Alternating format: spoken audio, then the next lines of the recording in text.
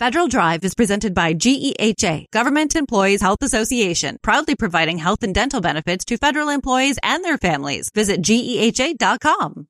Gigantic federal spending programs outside of regular appropriations look like a big opportunity to small and minority-owned businesses. That's according to a group called Reimagining Main Street, which surveyed its constituents. Joining me with more, the executive director of Reimagining Main Street, Tammy Halevi. Ms. Halevi, good to have you with us. Good morning. Glad to be here. And let's begin with Reimagining Main Street.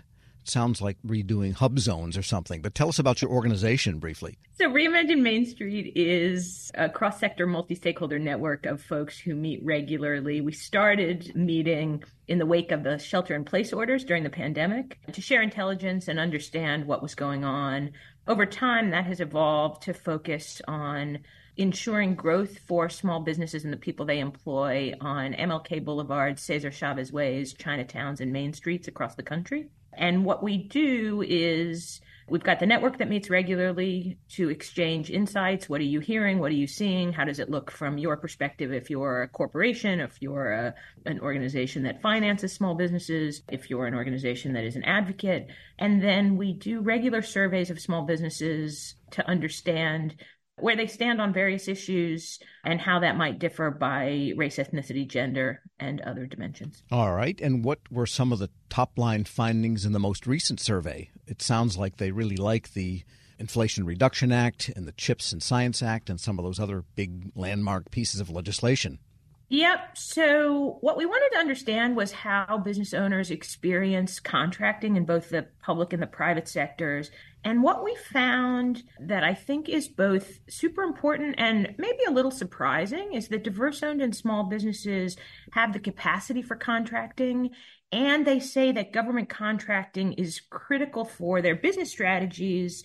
But the problem is, as you may expect, generally don't think the playing field is level for small and diverse businesses to compete. What is it that tilts the playing field, do they feel?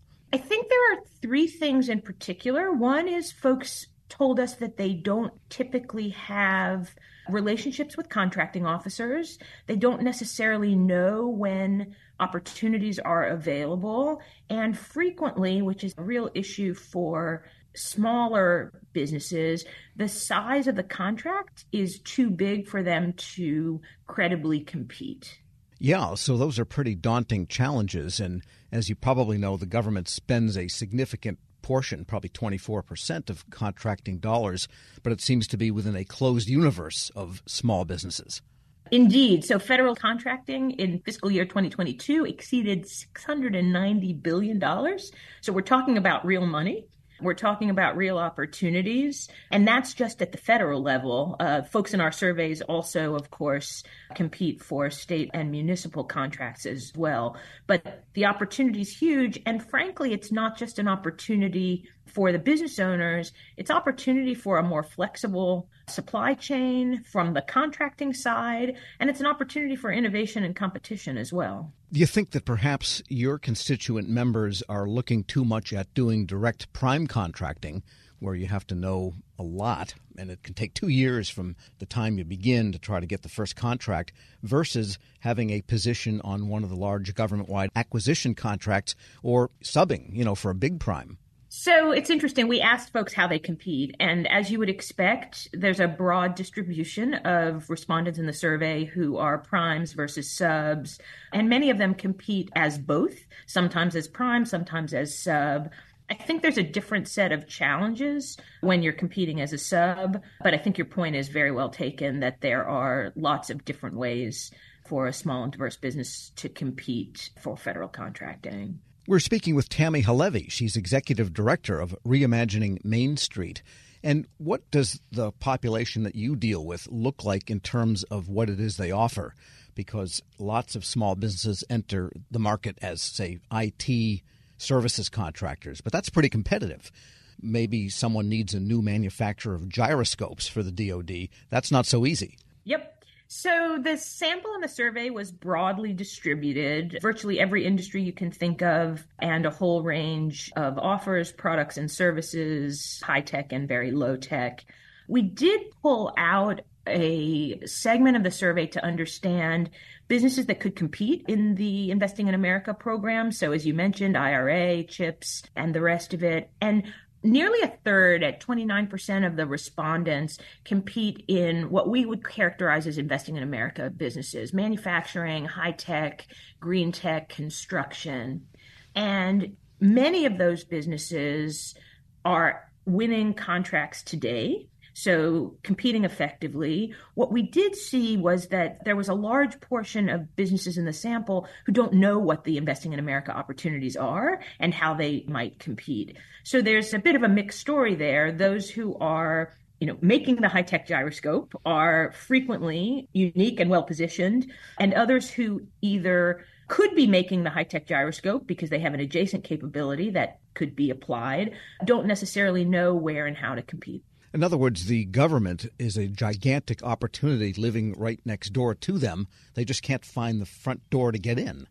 That's exactly right. It's a challenge to know which door to open and maybe what's behind door number 3. Sure. And from your experience, what do you think the government could do, the agencies could do, the contracting officers even, to maybe make it easier for people to understand how to get in that front door? I think there's a few things. The first, and the Biden administration has done quite a good job, is intentional engagement, both setting targets, establishing incentives, and making it clear that competition should include small and diverse-owned businesses. I think the second piece is related to this size dimension, and that is unbundling contracts so that they can be competed in more, let's call it, digestible chunks that can be more closely managed and arguably more competition for the sort of right-sized contracts. And what about some of the reporting and compliance requirements that, frankly, make people find the front door and say, forget it, I'm not going there? Run for the back door. Look, the survey respondents told us universally that government contracting is far more burdensome than corporate contracting, and that was obviously among the sample who compete for both. I think there are ways probably to reduce that burden, but let us be clear, there's an obligation for much of that reporting and much of that transparency, and so striking the balance is not an easy thing. If you use large corporates as a proxy for some government agencies, there are ways to reduce the administrative burden and still achieve all of the necessary components of on-time delivery and quality delivery, but it's government. Sure. And just a detailed question, did security clearance requirements come up at all in the survey?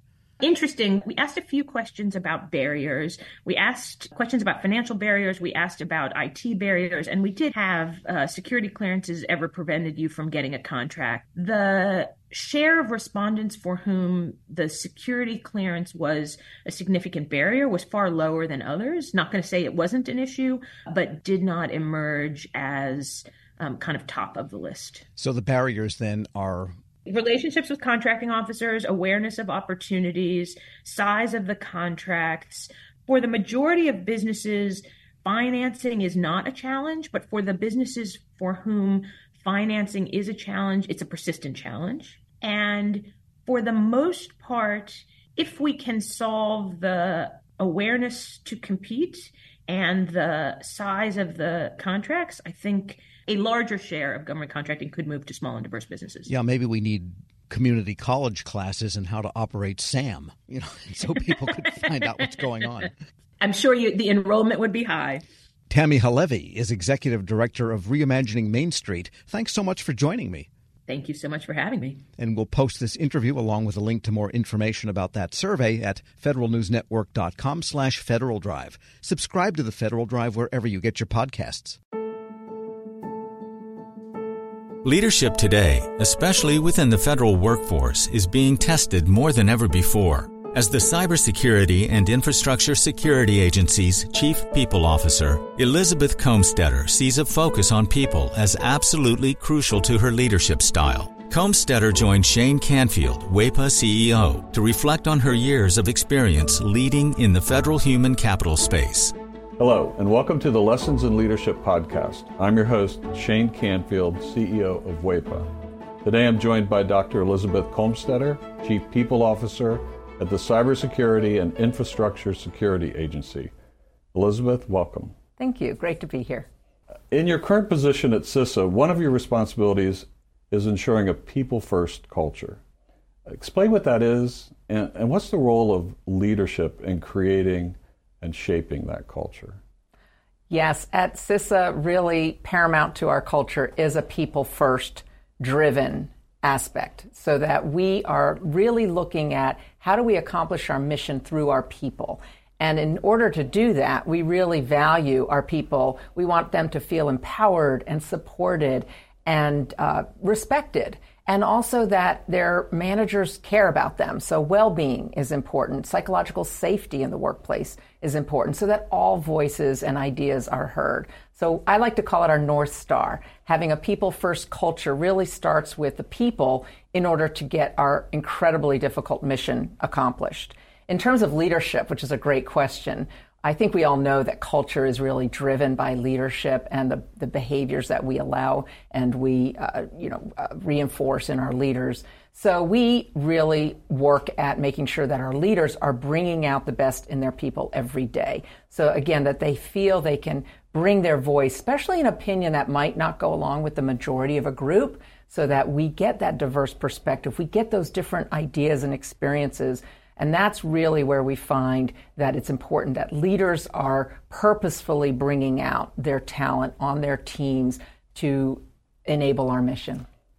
Yeah, excellent. We're going through a culture project at our work now. Oh, great. Yeah, it's been 6 months in the making, and it's going really well, but it is work. Yes. And it requires from the top down. So I'm also involved in that. I hear you. Great. Throughout your career, you piloted many different talent management programs, including at NASA, the CIA, the FBI, just to name a few, and you have an amazing career. What have you learned, or how have you might have changed along the way in creating and leading those programs? Yes, and I am so honored to have had a career in public service across multiple federal agencies, always in the realm of human resources and workforce performance. And I think because I study organizations and people in them, I've come to realize, particularly in the federal government, that many of our programs are really grounded in the industrial era thinking, that this is organizationally structured in a hierarchy with boxes and lines on charts, with the center being around jobs and what do we need to get this job done in terms of skills and training. And what I found is that we're really not in the industrial era anymore, where we would promote the smartest people who knew that work, and they would then tell the people on their team how to do things and oversee that work. We're now in a digital era and the information era, where work gets done collaboratively across geographic boundaries and certainly across org charts. So we like to call it networks or hierarchies, and we really need to, again, unleash people so they can find those other people who are working on similar problems or have the right ideas. And so I really like to think of our work now in the talent programs being human-centered. It's more about the user and the experience than about the rules and regulations.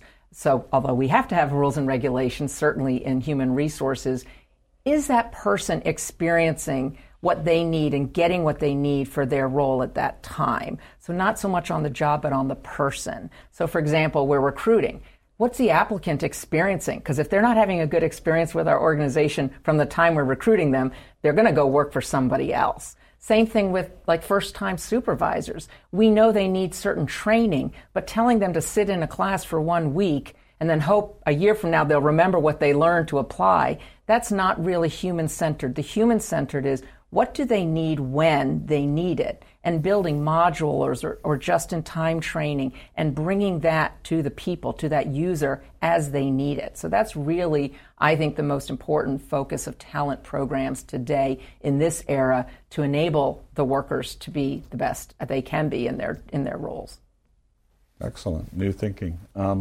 This is always an interesting question. Has there been a time when, as a leader, that you've made a mistake? And what is that? And I think most important, what did you take away from that? What did you learn from that?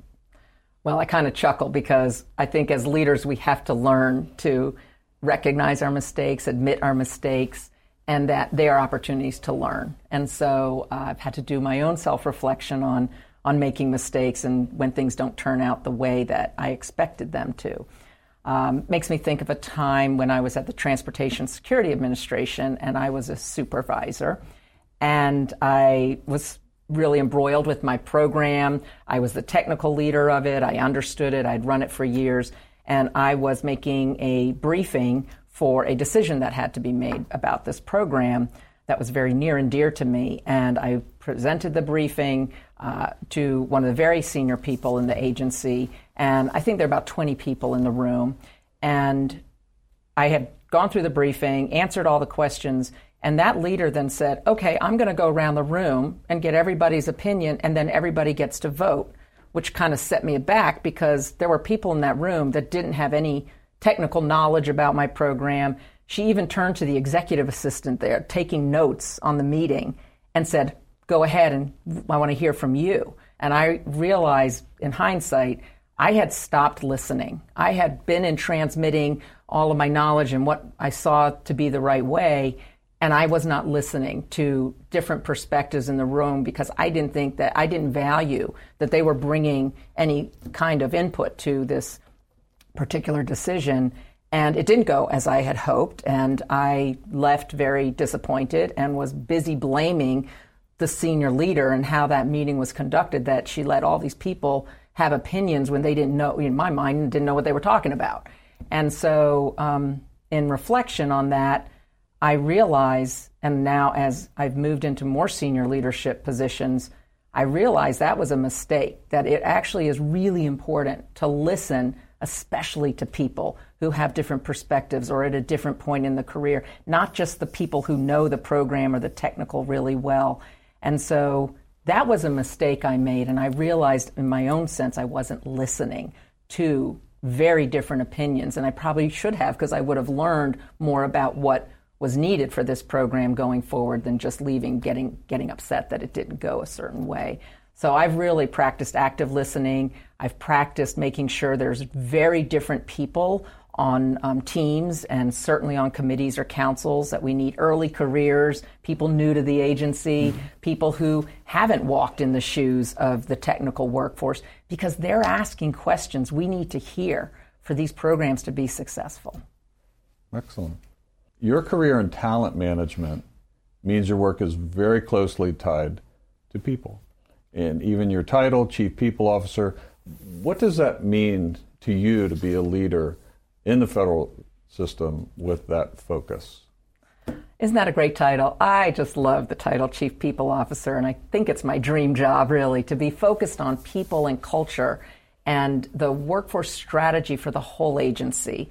And I'm just so excited to be at CISA at this point in time. We're only 4 years young as an agency, so we're really still creating who we're going to become as an agency and what is our culture and what kind of people and talent do we need to be sure we have to be successful. So it's very exciting for me to be in this role with a intentional focus on culture, because it's one of those things, if you leave it to chance and you kind of hope it goes the way you want it to, it probably won't. So by building programs, including leadership development programs, including any kind of training and learning and career growth and engagement programs and listening programs, that's what's really key for, I think, for our agency, and particularly me in this role. I think in the federal government, we got used to doing annual survey, the Federal Employee Viewpoint Survey that OPM, Office of Personnel Management, runs every year. So we would do a survey and we'd read it and we'd say, oh, this is the opinion of our people. And then we would do action plans, and then we'd roll out certain activities that we would hope would increase engagement.